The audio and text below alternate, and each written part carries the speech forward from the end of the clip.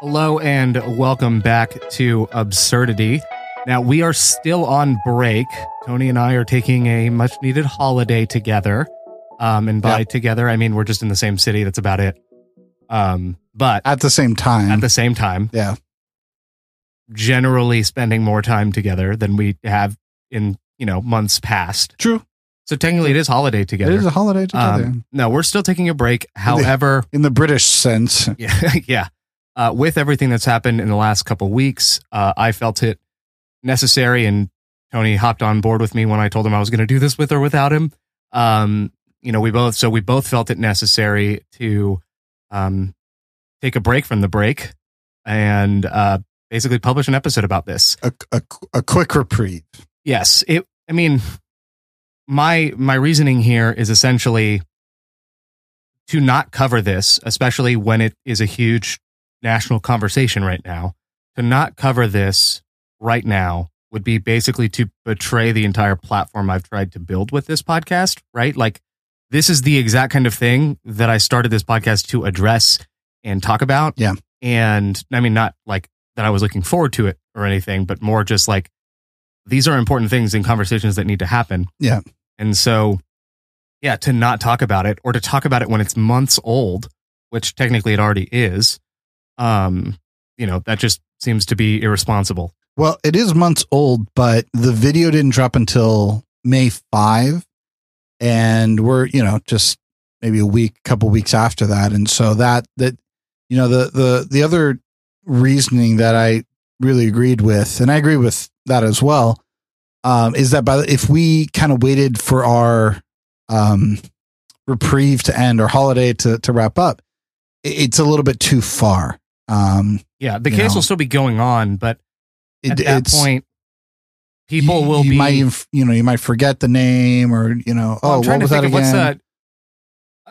I've used it as confrontation fatigue, but basically people would be fatigued of talking about it by that point. Like, right? Yeah, they'll have consumed anything they're going to consume about it, which means that this would fall on essentially deaf ears. Yeah, and that's the problem. Yeah. So what I want to do is I'm going to give kind of a brief overview of the timeline. We have a timeline up until about May 8th. So, not that we're actually recording this after May 8th, but this is essentially as the goal here is just to give an overview. I have no interest in really going heavy into details on different parts of this. Mainly, there's a couple things, but mainly you can find that very easily. Not really worried about that. This is just kind of an idea of just gives us an idea and a framework for what we're talking about. I mean, in case you have no idea what's going on, or you only have a nominal idea. We're talking about the shooting of Ahmaud Arbery in Georgia, and on February 23 was when he was shot and killed.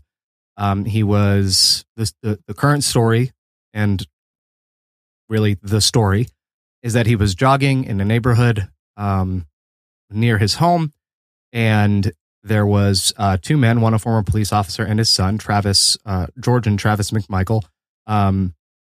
And George McMichael recognized him as a burglary suspect from a few nights prior, having stolen a pistol from his car or his truck. No confirmation that was Arbery. He just saw Arbery running and said, "That's the guy who is, and he's running." And so he went and got his son. They grabbed their guns. They hopped in the truck with a neighbor or with a couple trucks with the neighbor, and they quite literally chased him down. They asked him to stop. He said, no, essentially. He kept going. And so then the truck pulled ahead of him, and Travis got out of the truck with his shotgun. Arbery runs around the truck and attempts to get the drop on Travis in that moment. And in the ensuing struggle for the shotgun, Arbery is shot a total of, I think, 3 times. The first one through his hand, the other 2 actually fatal, and he dies face down in the street. And there is a video of this. So February 23 is when that happened. February 24, the DA, George Barnell, says that there is no grounds for an arrest. February 27, the DA for the Brunswick, Georgia Judicial Court Jackie Johnson recuses herself from the case, citing the fact that Gregory McMichael is a former investigator with her office. And then in early April, Barnhill himself recuses. And then on April 13, Tom Durden is appointed. On April 29, Glynn County requests that the Georgia Bureau of Investigation, or the GBI, he asked them to investigate. And then on May 5, the video surfaces, ironically released by the neighbor that they recruited with them, thinking that this would exonerate all of them. Right, yeah. Video releases to a news network. That news network makes it public. And once that was in the public spotlight, I mean, this just took off. I mean, within 36 hours, I think. Yeah.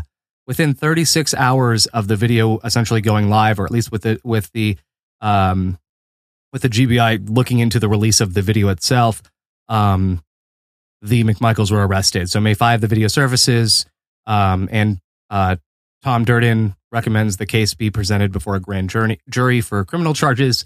May 6, the investigation officially launches. May 7, the McMichaels are arrested. And May 8, bond was denied to the McMichaels in court. And it's weird seeing them appear like over video. It's just all weird. But so to give a couple more facts here, Travis McMichael's father told the responding officer, Jay Brandeberry, that Arbery caught their attention because he resembled a man accused of a rash of residential break-ins. He said they decided to grab their guns and chase him. Here's the funny thing. These are some of the details we're going to get into. The Brunswick News reported that only one burglary was reported in the area from the start of 2020 to the day Arbery died. The sole item stolen was a gun from Travis McMichael's unlocked pickup truck. Hilarious to me. Like, you're gonna look at a man who doesn't have the same, who stands out to you because he's running in a neighborhood that's predominantly white, and you're going to say that man, you're going to try and blame him accuse him of a rash of break-ins. And what's been amazing is ever since this shooting, it's not amazing, we've watched this play out over and over and over again. Right, yeah.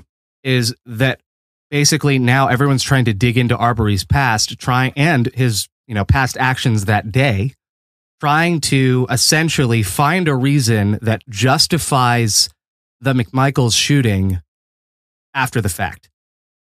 And they're trying to do so, like, any evidence that you can supply. Like, for example, there's a video of him going into a home under construction. And the homeowners have stated that there was nothing missing. And if there had been, they wouldn't have wanted this to be the outcome. They say, well, that was trespassing. He was clearly, not where he was supposed to be, whatever. Don't really care. Not at all justifies what happened to him. And I saw a tweet literally earlier today where someone said, I don't care if he walked away with the house literally on his back. He should still be alive. And that's kind of the whole point, is like, this was completely unnecessary. Well, and I think the telling point here is that the McMichaels didn't know any of that. So all of this past action, they could not have known that at the time. Exactly. And there still isn't evidence that he was the guy who took the gun or not. Yeah. So just mathematically, the chances that he was the guy who actually took the gun are very slim. Now, even if he was the guy, that's why you have police officers. Yeah. You can tail him, sure, but that's why we have police officers, for you to come out and do that simply because you saw a guy. That's yeah. It's unprovoked is the point. Is like you can't have known. And here's the thing, for me at least, when I first heard about the fact that, oh wait, there was only one robbery and it was their gun. In my mind, the only thing that comes is, oh, somebody running through our neighborhood. Hey, somebody stole my gun. That's probably the guy that took it. Yep. Now I can understand if you did really suspect him of stealing that gun. I can understand why you might be tempted to think he might be armed. Like, given the item that was stolen, right? Like, to some level, and I'm not even trying to write this off. I'm just saying, like, I can get why they would be interested in carrying a gun in this case, especially given Georgia is also an open carry state. The issue I have is, like, not the right move. Like, here, the McMichael's first response, aside from profiling him based on his skin color, which, by the way, Dave Chappelle has a great stand-up bit. It's 2 minutes long. It is legendary, and it's called "Fit the Description." And he just talks about how we just always fit like black people always fit the description. We always just seem to fit the description. And he's like, I don't blame us. I blame the sketch artist. The whole bit is amazing, but it kind of talks about this perfectly, where, like, you know, their first response upon seeing someone suspected of a crime was to grab their guns and chase him down, not even call the police. In fact, the police report, or at least there is no record that I know of at the time of us recording this, that they called the police at any point in time before the actual shooting and confrontation happened. Right. They called after the shooting had happened. Yeah. So it's not even like they were going to perform a citizen's arrest, which apparently they drove up next to him, yelled, "Stop, stop." He didn't. And then the final confrontation happened. What were they going to, they were going to hold him down and then call the cops and wait? Like, all of that doesn't make, like, all of that seems like really poor logic to me, just in general, especially from someone who's a former cop. Well, of course. And, you know, it begs the question of, okay, if you're going to leave a firearm in an unlocked car,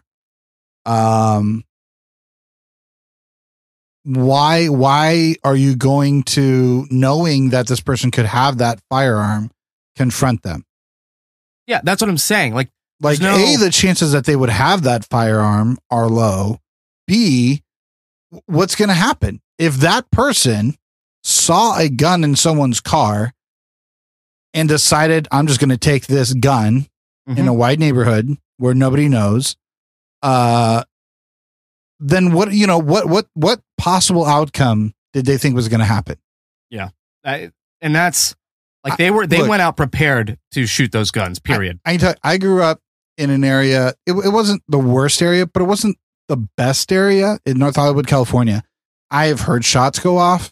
I've heard dozens of police chases. When I heard a helicopter growing up, I knew, they're looking for X, right?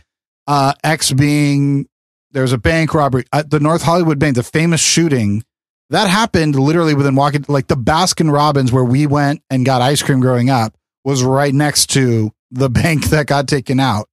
So my dad has a shell casing. I remember, like, we went to Baskin Robbins like the day after that happened, and my dad went and found the shell casing, like, just on the street from that. So I know when you hear shots fired, your instinct is not, let me follow this person. Correct. That's never your instinct, right? Yeah. And even if it is, like, to tail them, you don't confront them. Yeah. Well, and I do want to clarify one thing here too. While yes, like, they could have called the cops first, I don't want to imply that wouldn't have also been based on a racial racist profiling it's not of someone. Good either. However, he maybe, just maybe, he'd still be alive. Yeah, that it would have lessened. Because here's the thing: whenever you have a situation like that, you can't, to me, this is the whole thing. It ended with a dead man. So any action you could have taken differently that didn't end with that outcome. And I will say this, professional police officers maybe have a better handle on it. I don't know. Maybe. But the reality is you took that maybe out of the equation when you took it on yourself. Mm-hmm. And when it's a citizen, when it's just two random dudes in a pickup truck, I'm not black, but if two random dudes in a pickup truck look at me and say, stop, I can tell you I'm not stopping. Like, I can tell you right now, if I'm out jogging and that happens to me, I'm not. I don't actually care who's asking me to stop. Yeah, I'm not stopping. I wouldn't even do what he did, and that is jog straight in the street. I'm going through someone's yard to get away from this. And that's the thing that to me, I can't see any outcome where it didn't end with him being shot or hurt in some way. And so you have to say, all right, well, any decision that you made differently, that's going to be a better one at this point because you had the worst possible outcome. Yep. Now, I will say two things here. Number one, both things incredibly despicable. Number one is all of the attempts to change the history on this and basically try and justify the McMichaels' actions with information that they did not have, that they could not have had in the moment. Okay, that's already despicable enough. Number two is something, and it's a double standard I've been watching take place pretty commonly, but the most egregious spot I saw it was there was a YouTube video that I saw on Saturday, and it took me probably 30 minutes to find because the video keeps getting taken down every time it gets put back up, which of course, makes all the people that are supporters of it double down on like there's a conspiracy against them, whatever. You can imagine it's a heavily right-wing organization that put out this video. And honestly, like I'm not going to link it only because it keeps getting taken down. I'd have to re-change that link every like hour.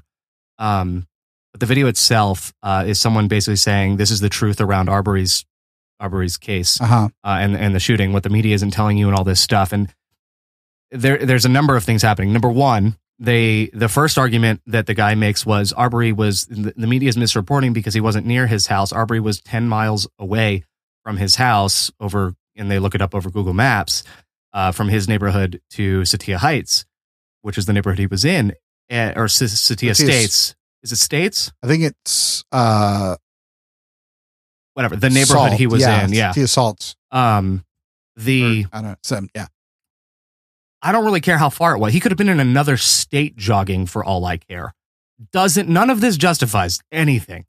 But the double standard I watched play out is essentially this. And this guy argued it tooth and nail, or, to the bone, was it is not fair to assume intent on the part of the McMichaels, assume racial and racist intent on the part of the McMichaels. You can't just assume, like it's not fair to them, and it's not fair to just assume that what they did was racist. Mm-hmm. And then I proceed to watch that guy for the next 30 minutes make nothing but assumptions, both in the McMichaels' favor and directly against then Arbery. For example, he starts talking about how they were chasing him down and to perform a citizen's arrest. And one of the things he says is, I can only assume that they told him, stop, I'm putting you under citizen's arrest. And he's like, and I can only assume they had already called the cops prior to chasing him down.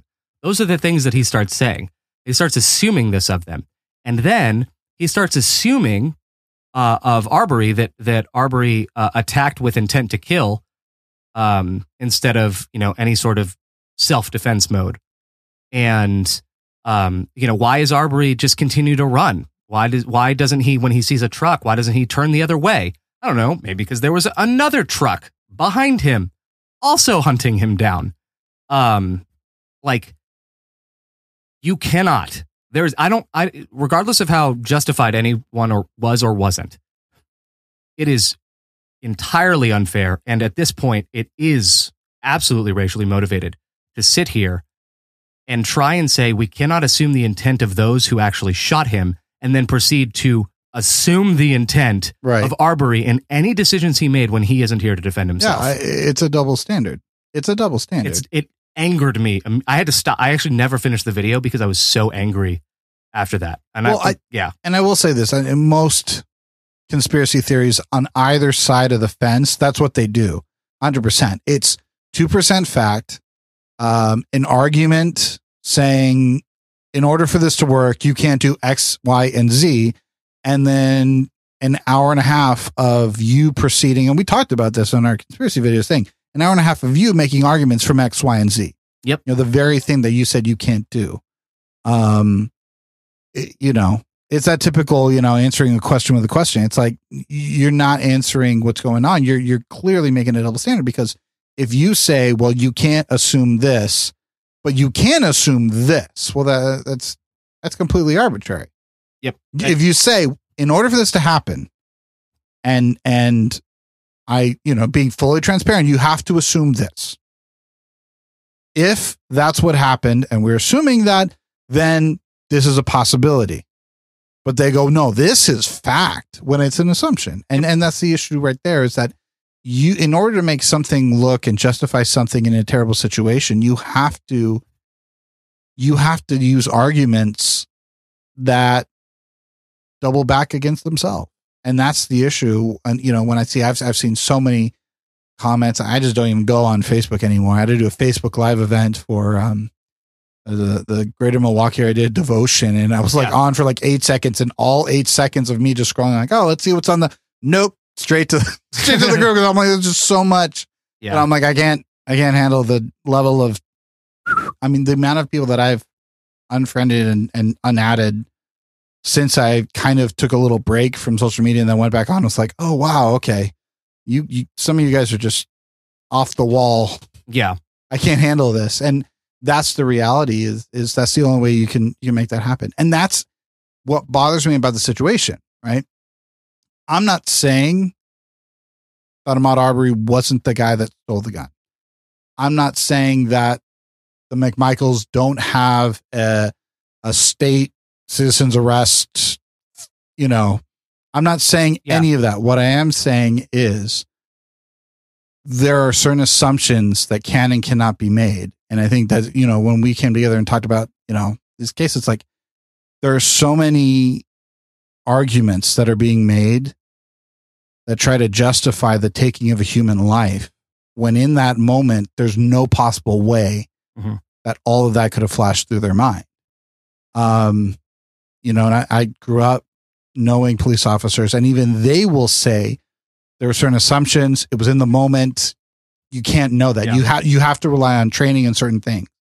And unfortunately, sometimes those things lead to terrible, terrible events happening. But at least those officers are trained to have that. Yeah. When you look at this, it was like, this is just two citizens. Even if one was former, it doesn't matter. If we want to talk about assumptions or conspiracies, if there's anyone in this story that would have an integral understanding of things that criminals or potential criminals say in order to avoid prosecution, right, it would be Gregory McMichael. Right. Like, if there's anyone in that situation that would know exactly what to say and exactly how to handle this, it would be a cop. It would be a cop. Yeah. Which doesn't surprise me as to why the police were called after the moment happened and not before.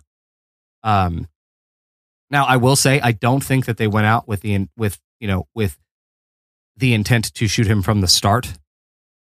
I do think that they intended it to be a confrontation, but the reality is they were prepared for it to end that way. Yep. They may not have fully intended. I don't really care. One of the things that I've said for probably a year now is kind of one of my favorite phrases is that malice does not care about intent. Yeah. You can be completely malicious in your behavior towards someone else, regardless of what you intended for that person. Yeah. And so we're going to get away from the details specifically of the case now. I want to expand this conversation to talk about a couple things moving forward now as to what do we do about this and how do we wrestle with this.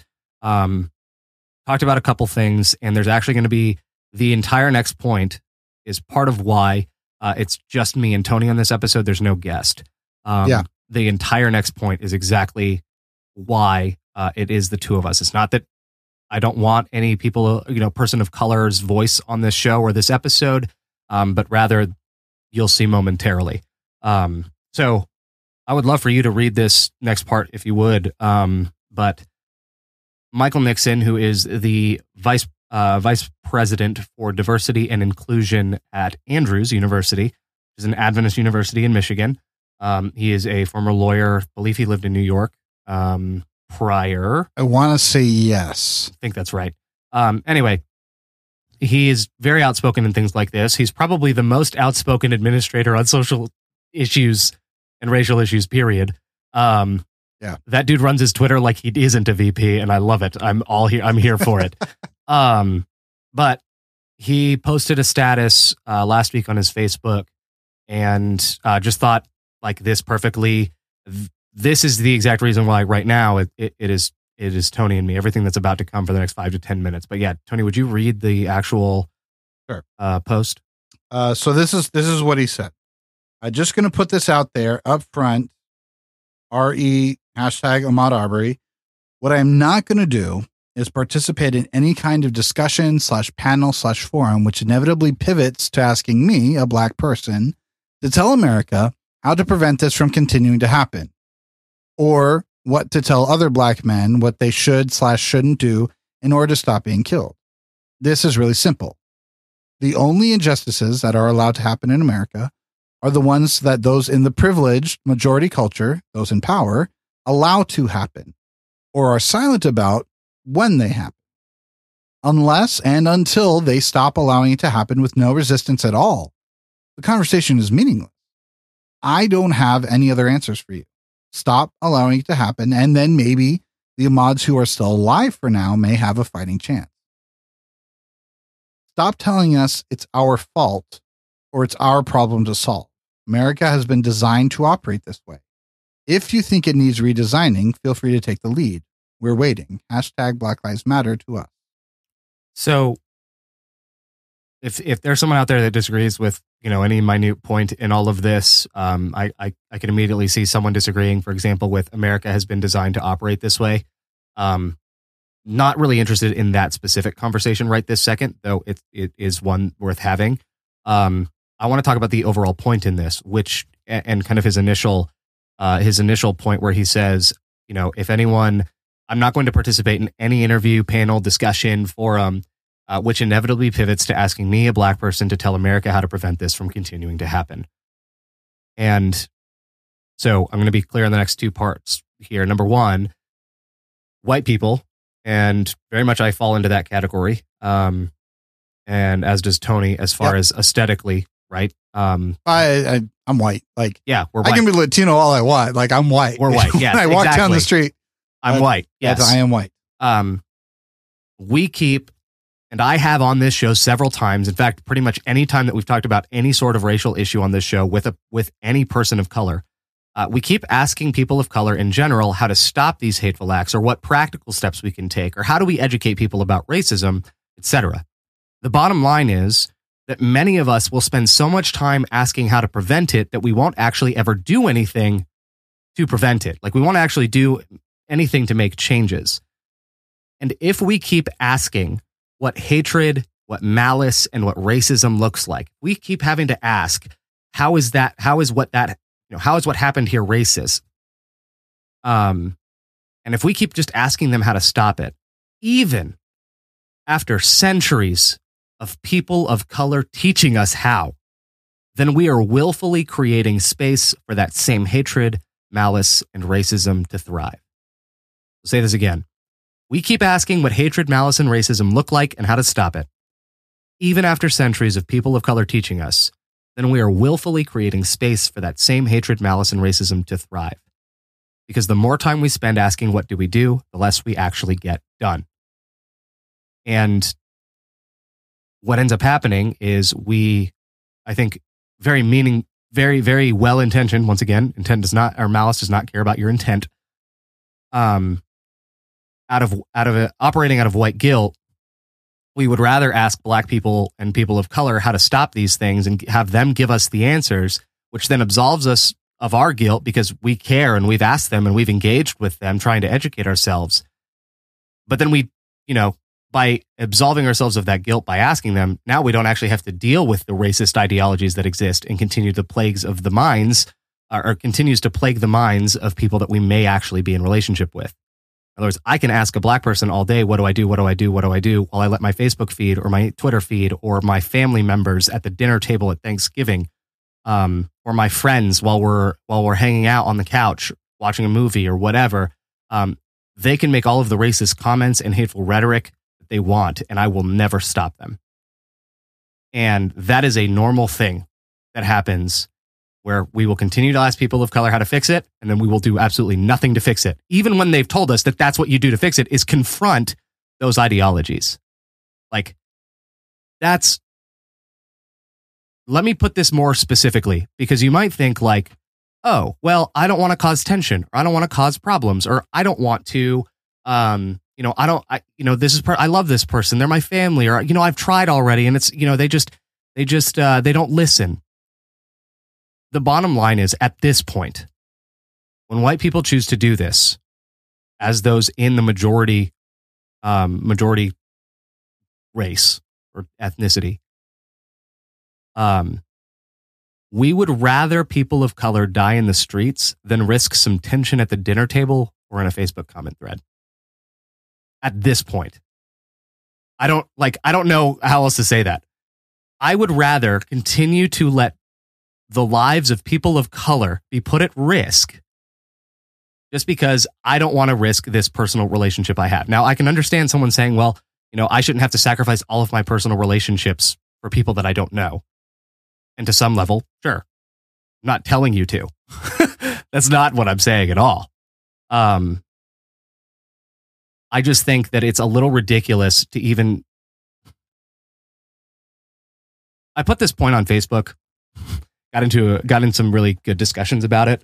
But essentially, I think there is no greater display of privilege and oppression than being able to willfully participate in these conversations or willfully reject participation in these confrontations and conversations and have absolutely no personal risk because you've rejected it.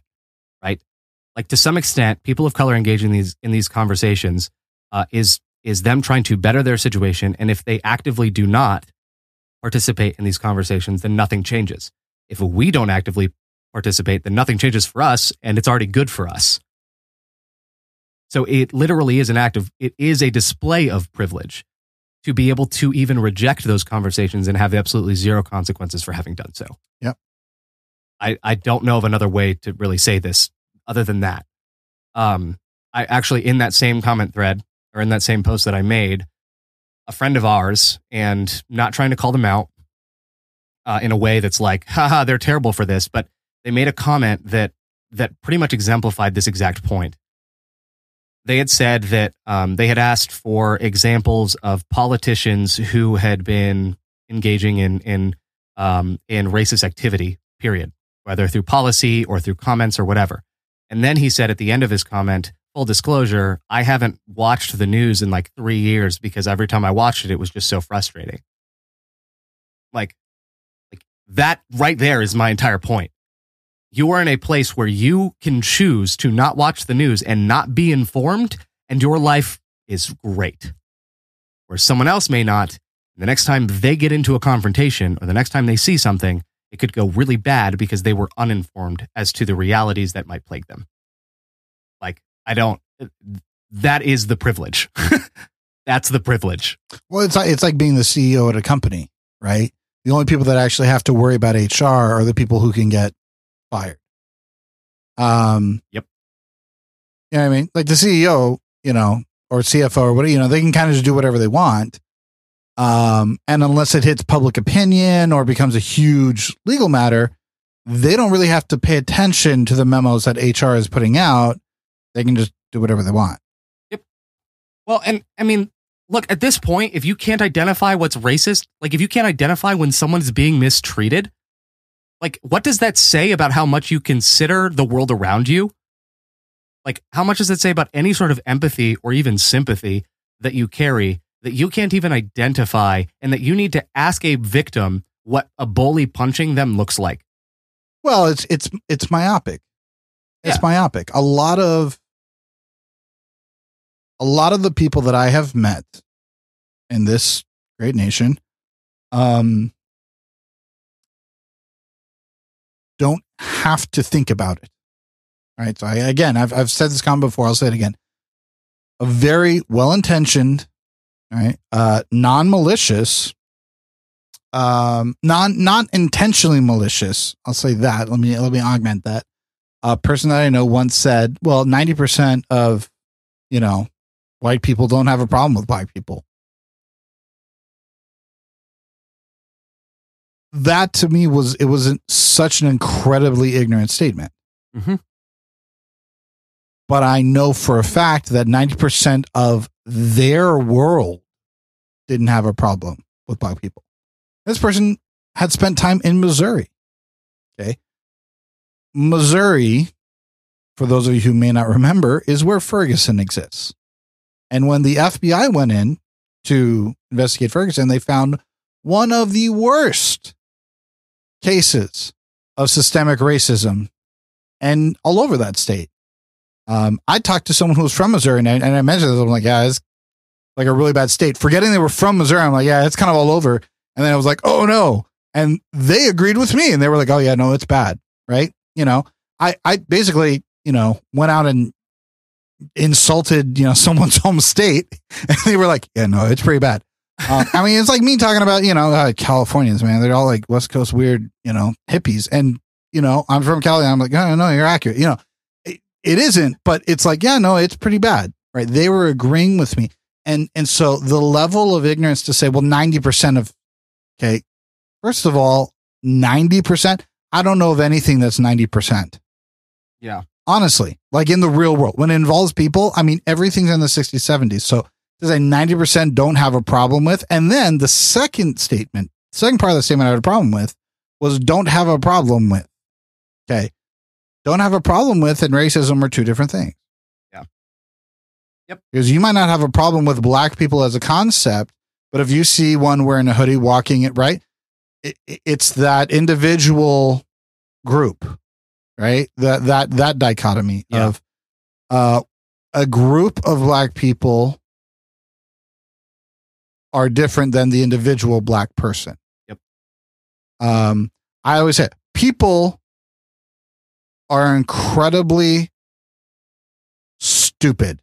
A person can be smart. Yeah. But people, when you put a group, it's incredibly different. So you can't, there's a difference between people. So 90% black people, but that doesn't change how you react. And this is the issue that people have, is that they have this myopia where unless it involves the world I see, I have to look and say, well, I don't see any racism. Yeah. Well, my cousins aren't racist. My things aren't racist. And again, even that's not true, because if you actually stop and ask, I mean, I want to be careful. Someone who was very close to this individual who made that statement was a racist. And I know because I had many conversations with this person and they made several racist comments. Again, not maliciously. Yeah. They weren't like, oh, I hate them. It was, oh, they're this way. And oh, if they're this way. And it's like, no, you're assuming that because of their skin color that they are worse than you, that their actions are less than. That's racism. And so that was, again, it was like, if you actually stopped and said it, that's not true. But you've been coached in that. All you see is the world around you, and all you listen to are the voices that are telling you, it's totally fine. Yep. So this is the issue that we have, is that myopia of realizing that I can get away if I don't see it, if it doesn't exist in my immediate surroundings, it must not exist for anybody else. And it's an ignorant statement. Well, and not only that, like if I can find one example where this doesn't seem to be the case, then it invalidates your experience. Right. Right. I actually watched this happen in everyone's favorite conservative, Ben Shapiro. And by everyone's, I mean virtually no one's. I know a lot of conservatives that don't like him. So yeah. Yeah, no, I know. Ben Shapiro is interesting. He's well spoken. It's about as far as that goes. But he gave his hot take on Ahmaud Arbery, which actually for 90% of it wasn't bad. Talked about the case really hinging on the interpretation of citizen's arrest and some of that and some of what the jury will have to actually deliberate on and figure out. The legal and jargon. it wasn't, I thought there wasn't any big issues there. The issue was when he pivoted and he said, now the media would have you believe this or see this. And they would talk about it, they would talk about it in this way that's so racist, just like they did with Walter Scott. Shooting of Walter Scott in South Carolina a few years ago. And what's so funny about that is he says, I mean, the media was crying racist. Everyone was crying racist up until the cop was arrested and then put in jail for first degree murder. No one's saying anything about it now. So, the media is just going to hype all this up and look for the thing to hype up, and no one's saying about it now. And like, I'm sitting here going, yeah, because the justice system did its job. Yeah. No one's going to walk up and throw you a party because you did your job. Like you did the very basic part of your job, which is trying a criminal and then putting them away. Like I don't. And again, that assumes that if you hadn't cried racism, it still would have happened. Exactly. Which, if you know the case of Walter Scott, there's a lot of questions whether or not that would have happened. In the same way that it's likely this would have never happened if that video hadn't come to light. Yeah. Now you may want to argue with me. Well, they've arrested the McMichaels. They've been denied bond, whatever. There's still two DAs that have recused themselves. There's one DA that actually, the day of the shooting, the DA personally told the cop at the scene, do not arrest them. Like, there was a multiple level cover up of this until the video got out. And at that point, the GBI got involved. The president even made a comment on this, which the president's making some comments that clearly remind me that it's election year. Yeah.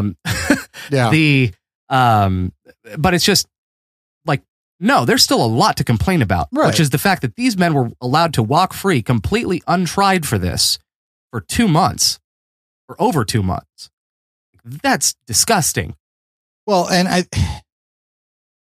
I was reading an article and I think it was the New York Times, and one of the spokesperson or somebody for the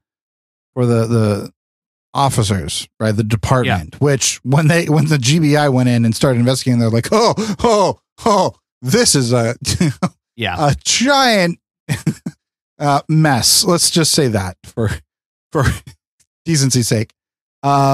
This is a gigantic mess. They were defending and saying, well, how is it their fault? The guy who's going to prosecute it saying, don't bother. And I think he had a valid argument there.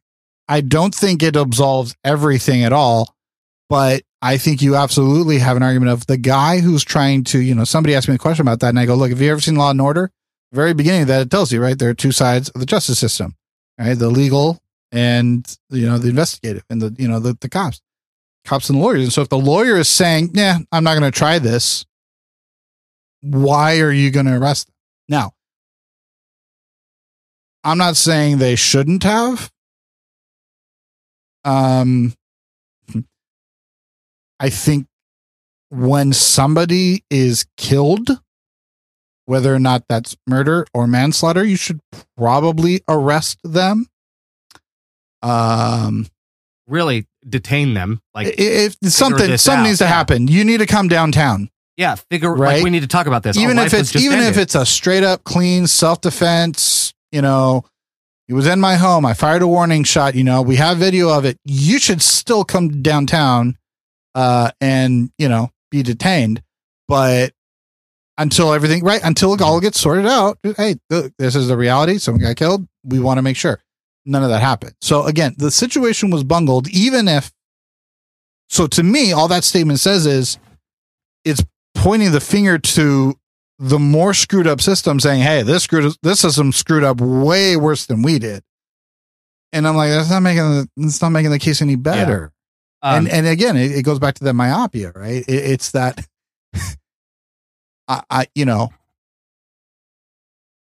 they broke the lamp broker. So we shouldn't get, I don't know why everyone has a problem with us. We only smacked the guy twice. They smacked him 5 times. Like, it doesn't matter. You screwed up. And it's that myopia that to me is the biggest problem in this situation. Because again, if you can't step back and have the perspective to say, look, this was messed up. And be able to say, look, I might not have understand this. I might not understand. I might never have been racially profiled or whatever, but I can see that this is a problem. If you can't have that level of maturity and critical thinking skills, then that tells me a lot more, again, about you, which is why I think we need to have these conversations so that we can stop just asking, how do we get rid of this? And actually stop and realize, well, it's by not thinking it doesn't exist. Well, and there is a certain group of people, there are certain people that say, well, look, when this stuff happens, I go to my friends who are people of color and I try to ask them, like, what do I do? How can I serve you? What, how do I navigate this? And they mean the best. However, I want to paint an illustration here, because while what you're doing at a base level is good, you're asking for help on something that you don't fully understand. Well, at a base level, that's good. Here's the problem. All of the resources that you need to figure that out, for the most part, are already there. While asking those close to you what you can do to be helpful is, something that you can do and should do, especially for those that are close to you. Remember that Google exists and that we're perfectly capable of Googling those resources, finding books, podcasts, on things like systemic racism, prejudice, systems of oppression. You can find histories of redlining. Look up a reverse redlining. Yeah. That's nasty. Where now they're issuing predatory loans to borrowers that they know can't afford in the same neighborhoods that would have been redlined when redlining was legal. Look up the racist origins of the drug war from the Nixon era. You can look up any number of any number of racist historical moments and begin to understand systemic oppression and prejudice and racism. But what we're asking people to do is what people ask me to do with podcasting all the time, which is, hey, can I call you real quick and you can just give me the speed since you've already done all the research for me. It's asking for a fast forward button through your education. And then you'll never actually, and when you do that, you'll never actually own the education that you have. Let me put it, and to the people of color that you do this to, and that I've done this to. One more kind of example here to help explain this. Imagine if you worked a desk job and different people kept coming up to you all day, every day, asking you how to log into their computers simply because they saw that you had logged in already, but they couldn't figure it out. Now also imagine that there's a whole break room or conference room full of materials on how to log into your computer. There's a big sign on the door that says, find out how to log into your computer in this room. That you put up. Exactly. And you still go to the guy that's logged in and ask him to do it. Your one question to that person might not be a problem, but we've talked about this in the case of the, it's not 1,000 Cuts, but it was the experiment from the. Yeah, right. Yeah, the death by 1,000 burns. Yeah. Yeah, where I might not be causing problems, but if 1,000 of us do it, I could kill you. Exactly. It's the aggregate. And if you become one of many that are probably talking to them about this or asking them about this. And I specifically remember talking with a friend of this podcast about racism in general. And one of the things that I told him before we recorded an interview together was I had said, hey, I'm going to ask you about an experience with racism that you've had. Would you be willing to share one? And he said, depends. And I was like, well, what do you mean? And he goes, normally when I get asked that question by white people, they immediately turn around and use the exact experience I share to invalidate all of my claims. So I have a hesitancy to share my experience and educate you because I don't know if you're just going to turn around and try and weaponize my experience against me. Yeah. And tell me why I'm wrong and blowing it out of proportion. Like, there is a level of distrust that has now been built. Not even now, it's been built. And it is amazing to me that then we get mad when people who are operating out of pain and hurt are lashing out as a result. No one deserves to spend their whole life trying to justify why they should be allowed to jog down the street in peace, why they and their loved ones shouldn't be profiled all day long, and why their value and worth as a human being should be equivalent to anyone and everyone else. So for us to continually ask them to do so when all of the resources are available to us is a slap in the face and is quite honestly a form of racism, right? We are telling you, stop living your life and answer my questions so that I can feel better, so that I can treat you better. If you can't figure out how to treat someone better, like, that's on you. It's not, we're asking the victims to solve a problem that they didn't create. And yeah, while I don't want the same people that wrote racist laws to be the ones to repeal them, I mean, ideally, actually I would, because they would have changed and transformed. What it means is we have the power to vote new people in. We can show up and actually have a say in what's going on. We can show up to town hall meetings. Like, we can get involved, which I need to do more of. People don't realize, like, you can write a proposal for a bill. Most people don't realize this, but you can write a proposal for an amendment, a bill, whatever, and have that sent to, get a grassroots, have it sent. Obviously, they will augment it, till kingdom come, because that's how politics work. But you can do that as a citizen and send it to your local representative and have them, hey, this is something we would like to see this happen. And this is a way that we think could work. They might respond to you. They can ignore, they can do whatever we want. But I mean, you can actually do that. Yeah. You can't do that you can't do that in the People's Republic of China. Yeah. I mean, you just can't. It's not a better or worse situation. You just can't. It's not how the government works. So we have that ability. But quite frankly, if we can't get people to go out and vote, we're not going to get people to write an amendment to a bill. But that's the issue that we have is that level of just you have to actually do it. Yeah. Stop asking and actually do it. You have to be able to confront people. Mm-hmm. And that's the first step, I would say. First step is when once you've been reading and educated yourself on all of this. Yeah. When someone comes up and they say, and look, here's the reality. You're not going to change the mind. I have a friend and they were asking, how do you change the mind on a separate issue? It wasn't racism, but something else. And they're like, when someone is so ingrained in this type of thinking, this incorrect type of thinking, like their response was like, well, I don't even bother because they're just going to think that way. And my response to that was, but you can start the process. Yep. You're not going to change it in that conversation. But what you can do and what you have to do is chip a handhold so that the next time you can chip a little higher and chip a little more and break it down. You have to break down that wall slowly. But if you can sow a little bit of seed of doubt, all of a sudden that pressure starts building in to be like, well, maybe this isn't the only way. Well, and I might honestly, have been taught this way of raises, but it isn't the only way. A refusal to confront them and allow them to continue to be in your life uncontested is to essentially admit that racism to you is not a non-negotiable in your friendships. In fact, it's to legitimately say, I'm completely okay with racism in my friendships and I will do nothing to stop it and draw no boundaries other than to say I won't talk about it. It's more like don't ask, don't tell, more than anything else. But if you can't figure out how to confront your family members or friends who exhibit racist attitudes and ideologies without that friendship being completely compromised or destroyed, if that's your goal ultimately, then it means if you haven't done that, if you can't figure that out, or you haven't worked up a relationship to be the strength that allows it, to the level where when you do confront them, they don't hear it as you judging them. They hear it out of love and trust that allows that confrontation to be effective, right? If we're at a level of closeness, the reason that it never works with your extended family at the dinner table at Thanksgiving is because that's the only time you ever talk to them the entire year, other than a call at Christmas too, right? If you haven't done any of the work to build up those relationships to the point that confrontation is actually potentially effective, no person of color is going to be able to help you. Like, your relationships are on you. My relationships are on me to solve and navigate. Yeah. No one else.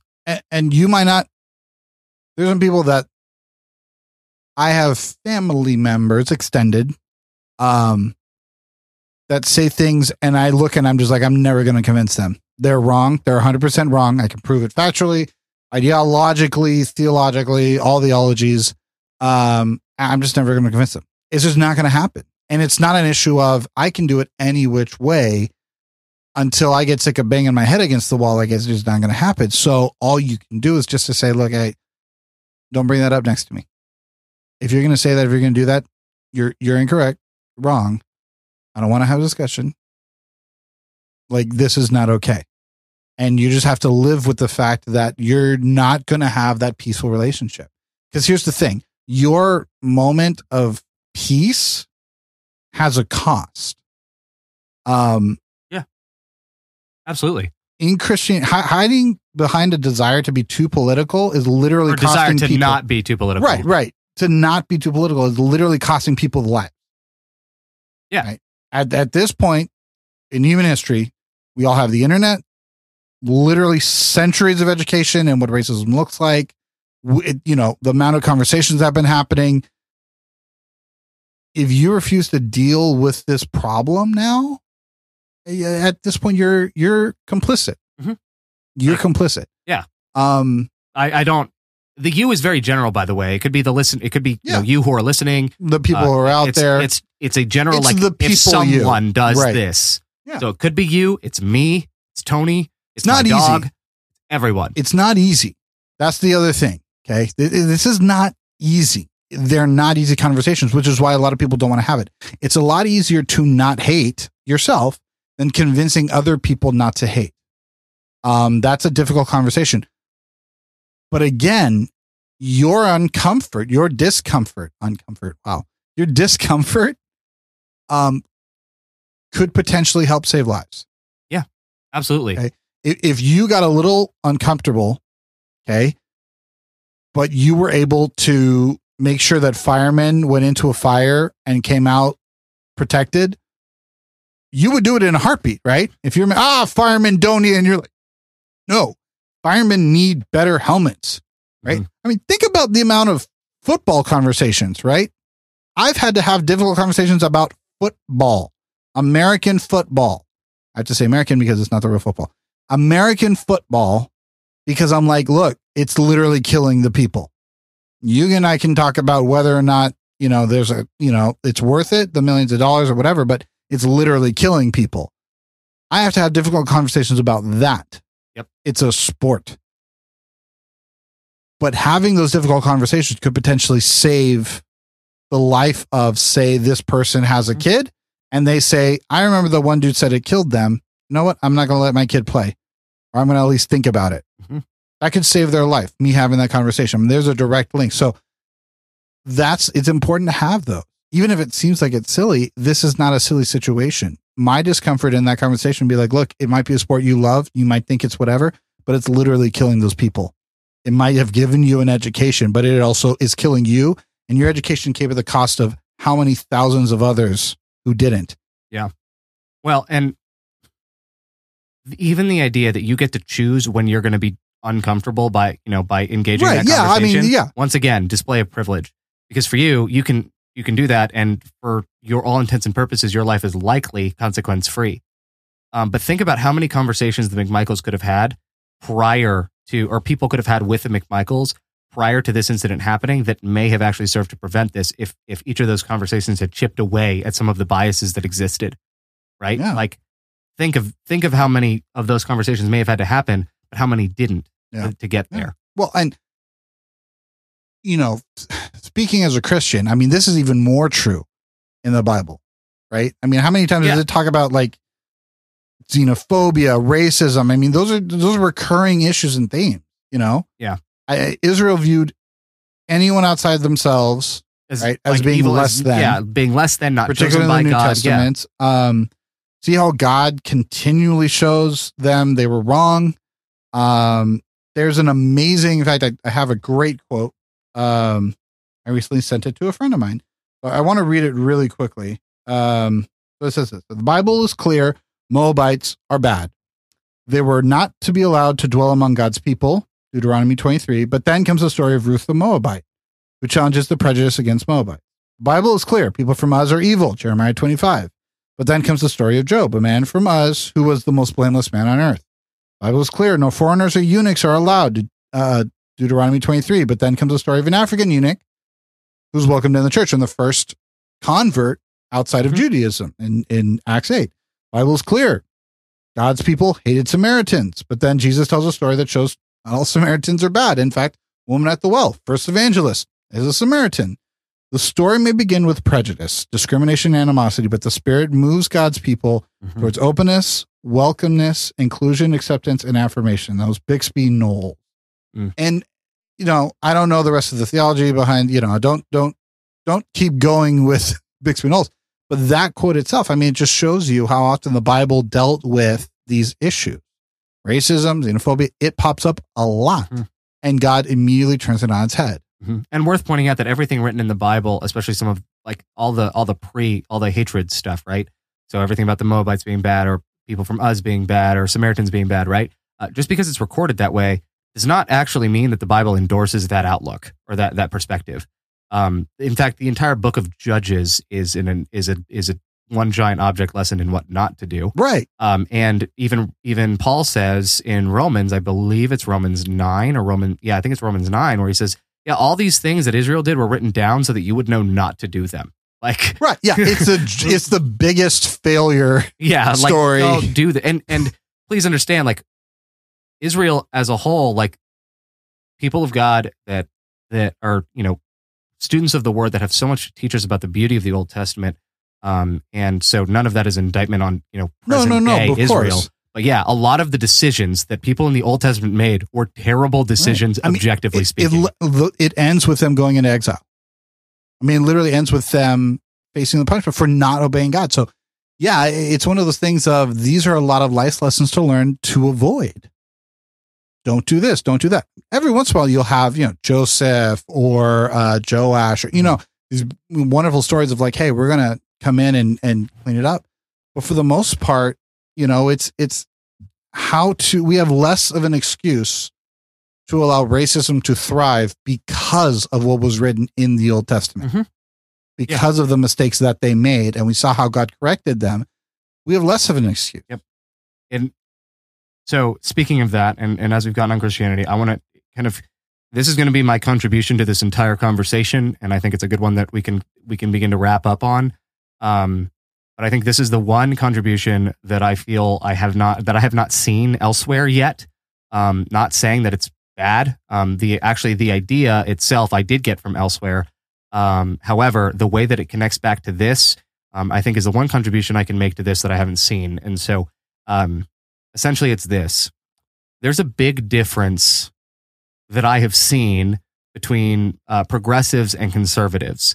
And the difference, like there are key things within this difference that I believe is why quite a few racist attitudes still exist within Christianity specifically. This is a fundamental difference in the way that each group, progressives and conservatives, liberals, traditional, whatever your opposite labels are for those groups, in the way that each group looks at the world through the lens of the gospel. Right? It's a fundamental difference in the way each group looks at the world through the lens of the gospel, and it's summed up in this quote. Essentially, conservatives see the kingdom of God as something coming in the future that God will bring to them, and eventually God will then bring them to. Liberals or progressives tend to see the kingdom of God as something that we can realize now that God will do the work of completing. So let me be clear in what I'm about to say, because I am not saying that progressives are perfect and evil conservatives, nor am I saying that conservatives are great and progressives are bad. Both have their flaws. I say that as someone who, for all intents and purposes, is a progressive. I'm not saying that only conservatives are racist or that conservatism as a whole is evil. I'm simply pointing at a root worldview that can lead to a defeatist outlook that allows racism to thrive. If you believe that God will fix all of our problems one day in the future, because God is coming soon, then there is less reason to do anything about those problems now. If the problem will be solved one day, then all we need to do is patiently await the day of the Lord. While progressives tend to see the world as something, or the kingdom of God specifically, as something that can be strove toward now, meaning that that progressives by and large will believe that the world can begin to look like the kingdom of God while we wait on the Lord. The difference then results in two different versions of the gospel being presented. Both incomplete, by the way, just so we're clear. Both of these are incomplete. But at the end of the day, one of these can justify a racist outlook, or at least allowing or being complicit in racism existing. Right. Much more so than the other. Yes. Conservatives will preach in order to hasten the day of the Lord. In fact, within the most conservative circles within Adventism, you'll see this. You'll see this at the end of letters that our church leaders will write on occasion, and you'll start to see things like, we need to focus on preaching the three angels message, so to hasten the great day of the Lord. It's the motivation for everything. Yep. The only reason why I do evangelism isn't because I want to care about other people. It's because I want to get to heaven. Yep. And this is what we must do in order for Jesus to come. Well, and aside from, the theology on whether or not you believe that we can hasten the day of the Lord, or if that's a biblical idea, that's not my point. Right. But this is what we need to do. So the idea is I'm going to preach the gospel because the things like racism can be solved quicker if we would all just preach that and hasten the day, because once the gospel gets preached to everyone, Jesus comes back. It kicks off Revelation and we're all good, right? So if we can get that preached faster, if we would all just focus on that, Jesus comes. So all of the energy goes toward preaching about Jesus's love and his soon coming, without much behavior and energy given toward transforming our present reality. It's the nameless, faceless God, right? Our obedience, our offense, everything is to nameless, faceless God, right? Yes. It's to, you need to live a pious life because you are disobeying God's law. It's breaking this ideological future concept, which has very little present practical realities other than you not doing these quote unquote sinful, things or things that are ungodly. Yep.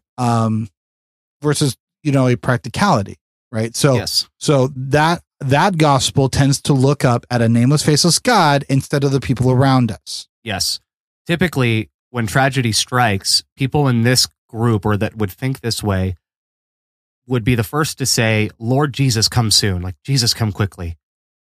In other words, throw up our hands and just go, oh, I can't wait for someone else to solve this. Another mass shooting. If only. Jesus needs to come quickly. Yep. And this is also why I believe that. Let's be clear. Yes, he does. I am not disagreeing with that, but that's what they'll do. They just put their hands up and go, oh, Jesus needs to come quickly. Yes. Nothing we can do. And this is also why I believe the conservatives tend to hold the in the world, not of the world to such a separatist extent. In other words, we don't want to engage the world because the world is lost. So we need to meet together in our safe havens, the church. We need to make that church the sanctuary. We need to make that as good and as great as it can be, because that's where the reflection of God's kingdom will be here. That's the place that will look like God's kingdom, but there's not much we can do about the world outside of our doors. We need to be protected from that fallen world until Jesus solves the problem. The terrible heathens outside are there's nothing you can do. Yep. They can be fixed if they come into our safe haven and become like us, but we can't do anything for them as long as they are not here. I mean, look, we held the evangelistic series and nobody showed up. No one cares about the gospel anymore. Yes. Now, I mean, I'm not exaggerating. I have heard literally those phrases. Everything I'm saying here is like verbatim stuff that said to me about why A, evangelism doesn't work. It does work. And B, why, any changes to, how we do church or what we can do or presenting a different way. Well, none of that matters because they're just evil. And the word heathens was used out there and there's nothing we can do about that. So it's a real thing. And I've seen all of this happen in and outside of our denomination. So like any Adventist that's listening, it's not just us. Oh, no. But any Christian that's listening that's not Adventist, don't think it's just the Adventists. Right. It's all of us. Now, let me flip this now and talk about progressives.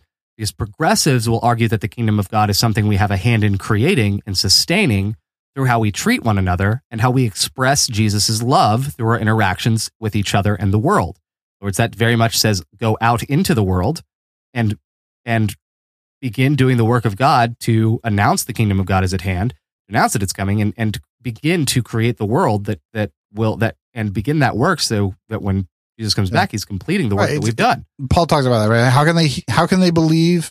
Believing comes from hearing, and how can they believe if they have not heard? Yep. How can they hear if someone doesn't preach? How can they preach if they're not sent? How can they serve if not? Yeah. Yes. So here's the problem with that. Because progressives don't get off scot-free. The weakness here is that we end up, we can become, I'm going to agree with those who would use this term only in this one instance, but we become such social justice warriors, and we spend so much time and energy fighting for social change that we never actually preach what that social change is rooted in and of the eternity that we are calling people to embrace now. So we begin to become so tunnel visioned on solving these problems right here, right now, that we never actually, for the people that we're trying to love and reach out to, we never actually let them know like what all of this is rooted in and what it's all about. There's no hope beyond if we can't fix this now, we get caught up in this and we lose sight of eternity as a result. So both one tunnel vision's on the end and one, on the future, and one tunnel vision's on the present. And so it results in a skewed thing either way. However, I will say the one that tunnel visions on the future, that's the one that would allow and be more complicit in racism existing now. They will do actively less and significantly less in this regard in order to, because we want to wait until Jesus comes, he's going to be the one to solve it. And that's frustrating because it's also arbitrary, because those same people will tell you that the sins in your life can be overcome and conquered now before Jesus comes. But not these big vague sins that, I can't point at you. Yeah. And, Yeah. Both sides lose their Christianity. And here's why.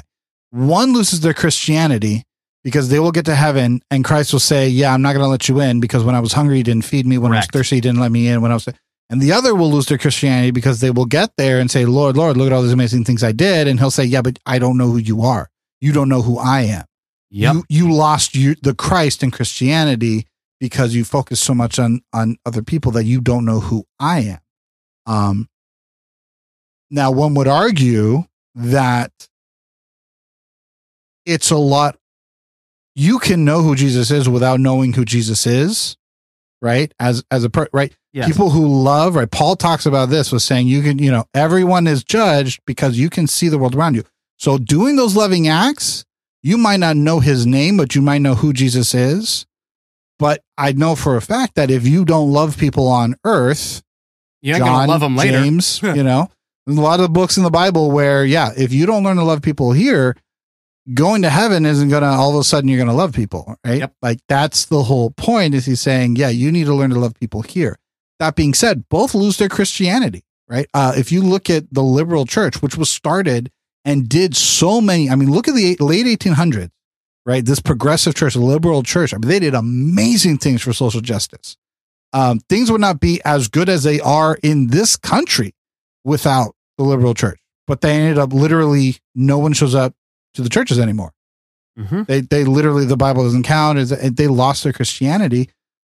Flip side of it, there might be a lot of people attending, the more fundamentalist churches, but they've lost Christ. If you can look at the Westboro Baptist Church and say, well, they're Christian, then you and I need to have a conversation because you don't know the Christ that you're talking about. Yeah, because they don't know the right? Christ. I would actually argue that. I have no issue arguing that. That's the side of the church that, granted, I'm not endorsing any political candidate, but someone joked about Bernie Sanders saying, who knew that a Jew traveling to the country talking about how to love people and try to help them with their, physical changes and healing people would cause such uproar among Christians, right? Literally, right? A brown man talking about loving the common person and the gospel is preached to the poor would not do well in fundamentalist churches. So both sides lose their Christianity, but one side will allow things to fester and affect in the now. One side will allow this current world to continue, and that the reality is that's the more conservative understanding. Yeah. And I will say this: I like to use the word traditional and non-traditional. I think you're correct and conservative and liberal for this particular instance, but to me, those are theological, right? Yeah. Not as a correct. I would like to just on really quickly because I would consider myself those to be theological statements. I consider myself to be conservative, right? I believe the Bible exists. I believe or is real, the word of God. I have conservative theology, but non-traditional understanding. So I would say both of our, I would classify as both of our understanding comes from a conservative, but non-traditional stance. However, I'd say for this conversation, we would both be more on the progressive side because it's like, well, if I'm not loving people, I'm not reading what the Bible says. I've long said, if you even the most liberal Adventist is likely a conservative Christian, like not even close. If you keep the Sabbath, regardless of what day someone else keeps the Sabbath as, if you keep the Saturday Sabbath the way that Adventists keep it in any way, shape, or form, even 1% of it, you are still more conservative. Oh yeah. Then that's my point. If you think the Bible is real, you're on the far end of conservative. So, but I wanted to talk about this, within just a framework. Right. Those mentalities. So I want to offer then a balanced view here. And I hope that this is something that can encourage people in what you're going to do. So there's a couple action steps at the end of this. But a balanced view between both the progressive and conservative or traditional, non-traditional perspectives here is a balanced lens and perspective of the world would essentially result in us working for the good of the earth and those that live on it now, while calling attention to the restorative work that God will do from his end that is offered to everyone. So it would very much see the immediate present value that everyone has and seek to restore everyone into that and seek to build them up into that and let them know that it exists, but also call them attention to say that you were not only called for this moment and you were called for eternity. And there is an eternity waiting for you. Yeah. Absolutely. That's what I would say a balance is saying, I'm going to do something in the here and now to love you and to clothe you, to feed you, to give you drink, right? But even all of that isn't enough to save you. We have a savior. Because at the end of the day, both extremes that I just talked about result in people dying. Yeah. Because even if I save your life now, there's still eternity at stake. And even if I look at eternity, that doesn't save a life now. It is, and preface this in saying that, well, in a purely net gain, like eternity is worth is worth more as far as, if I had to pick one or the other. However, just because someone will be saved for eternity is no reason to write them off in the present. Absolutely. So I don't want anyone writing it saying anything like that. Like, no, that's not how that works. Well, they died now. Well, at least they have eternity. That's not how not how we treat death. Just so we're clear. And I will say, for me, you can't choose one without the other. If you don't love people now, you're not getting eternity. If you don't value the things that God values as a result of being in a relationship with God, right? It's a two key system. What is heaven for you? I love, when we were going through class together and studying theology, I loved one of our professors. Should I name him? Should I just Bauer would come up and we'll have to bleep that out if he doesn't. Like he would talk about this as being a two-step process, right? The here and now and the future, right? The yet to come and the here and now. And he said, salvation isn't just about the future and it isn't just about the here and now. Justification happens right now. Sanctification is a process. It's a continuation of that one-time event. And we believe that as a church, as a denomination. And I think if you read the Bible, it's why there's so many fights, right, between the camp of the here and now and the yet to come, because you were constantly battling those two things.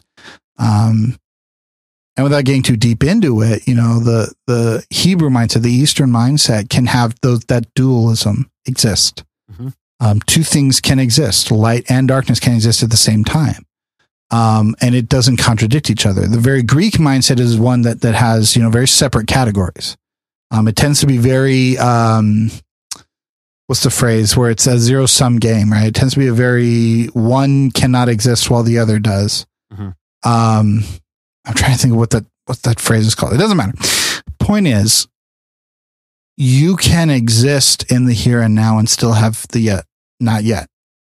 And that's the whole thing. To me, you can't separate those two. Mm-hmm.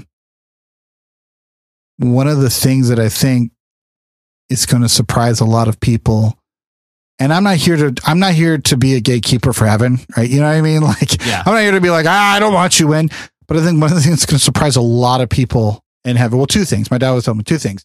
You're going to be surprised by a lot of people that get in, and they're going to be surprised that you're there.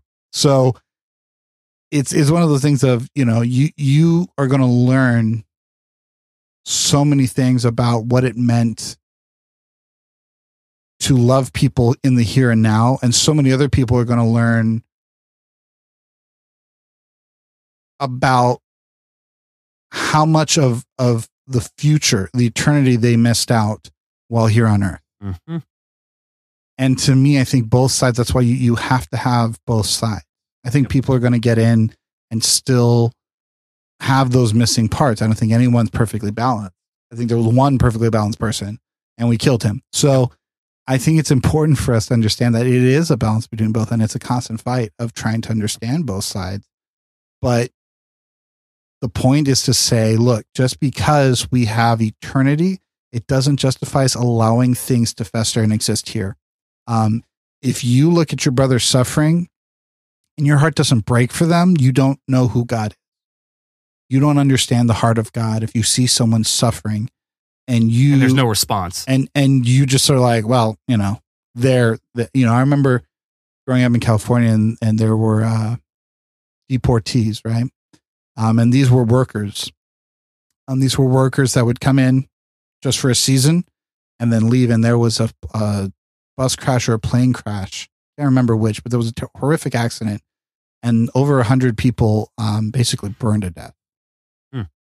And there was a famous quote by a politician that basically said, well, yeah, but they were just deportees. And that's the level, that's the callousness that when you say, well, racism, it's my uncle, that's that same callousness, because it's costing people lives. There's active suffering going on. If you are not doing something about it, if your heart is not breaking because of that situation, then you need to understand that you are missing out on a vital aspect of God's character. Yep. And it could end up costing you eternity. Absolutely. So, thank you for that, Tony. And as we end, I want to just give you some practical steps moving forward as to what you can do in these areas. Number one, if you do have anyone that you're close to that is a person of color that you're wanting to ask, how do I best serve you? How do I help you? How do I use my privilege effectively? Before you have that conversation, start reading. Every single person of color that I've ever talked to about this is much more willing to have that conversation if they know that you're genuinely interested in that, because you've done the research ahead of time. You've shown that you're putting in effort to educate yourself. So I would encourage you to first begin to educate yourself. If you have no idea where to begin, you have no idea what to type in the Google search bar, then thanks to Seth Yalorda, who left a comment on my status the other day. He's listed a few books, and I'm going to actually link to those to Amazon, so you can pick those up and start reading. If you're an Adventist, Protest and Progress by Calvin Rock is a great place to start. Yeah. But if you're not Adventist, these books will be perfectly fine for you. But that's the first place to start, is begin reading. If you've already done that and you're wondering, how do I have these confrontations or whatever, the first thing I would encourage you to do is decide that racism in your presence and in your friendships is not something that you'll stand for. And that will help in the moments when that actually happens and you have the, do or die moment of, do I speak up right here or not? And so decide now that that's going to be, and do the work of deciding that now. And then begin looking for those opportunities, and use those moments of where you could decide not to. Remember that it is a moment of privilege to be able to decide, yeah, I don't really need to do this or want to do this because of whatever discomfort it will cause. Keep that in mind and let that motivate you to stand up anyway. Because comfort at the expense of another man's life is the epitome of privilege. Thank you guys for listening to Absurdity. We'll see you when the break is over.